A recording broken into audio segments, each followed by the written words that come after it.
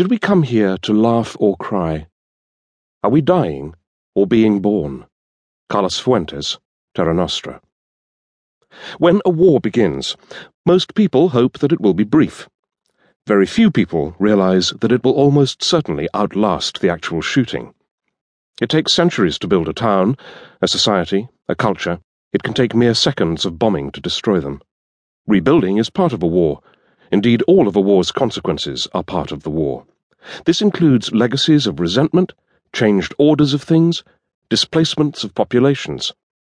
What, therefore, of the non-material, the civilizational scars left by war and conflict? As Christian Friedrich Hebel said, what a vast difference there is between the barbarism that precedes culture and the barbarism that follows it. It is a commonplace that every age, or almost every age, thinks that its own time is one of special difficulty. The barbarians seem always to be at the gate. Alas, in our present day, this is rather too literally so. But what many fail to realize is that the barbarians are a more various and numerous group than just those unspeakable villains who behead hostages in the desert.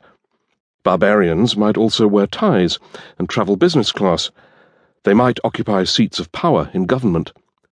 They might be us, ourselves, when we give up certain civil liberties and betray our own values in the spurious belief that this will protect us from terrorism, organized crime, unwelcome immigration. Forms of dismantling civilization might differ, but the result is the same. It is food for thought to recall that the Pyramid of Cheops at Giza was the tallest building in the world for 5,000 years. We are used to tall buildings now. Everywhere aspires to be Manhattan. In their rush to mimic that architecture, the cities of the Middle East and Far East, from Abu Dhabi to Shanghai's Pudong district, show how much peoples can desire what they also resent, and what flattery and anger, what rivalry and ambition there is in emulation. Two Middle Eastern cities built enormous twin-tower skyscrapers in the years immediately after New York's Twin Towers were destroyed in a murderous spectacular. China has torn down its hutongs and replaced them with forests of tall buildings separated by multi-lane highways in its headlong rush to seem more modern than the times. The world has become one self-similar place to outer view, but it remains various and unpredictable within, moving in directions that our eyes are not always looking in. Do we see things as they are, or do we see the illusions we create out of our worst fears and simplest hopes?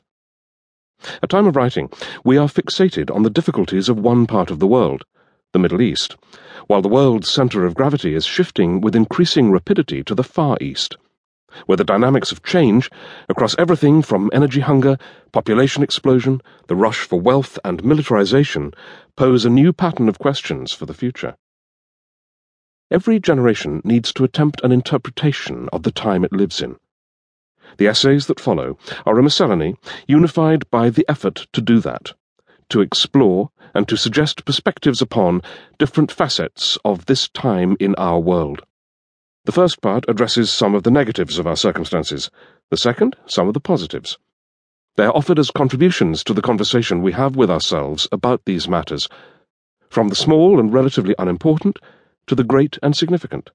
War, weapons, China, and the future, Russia, human rights, the Middle East, the meaning today of the history of the West, oil, religion, education, thinkers, and ideas.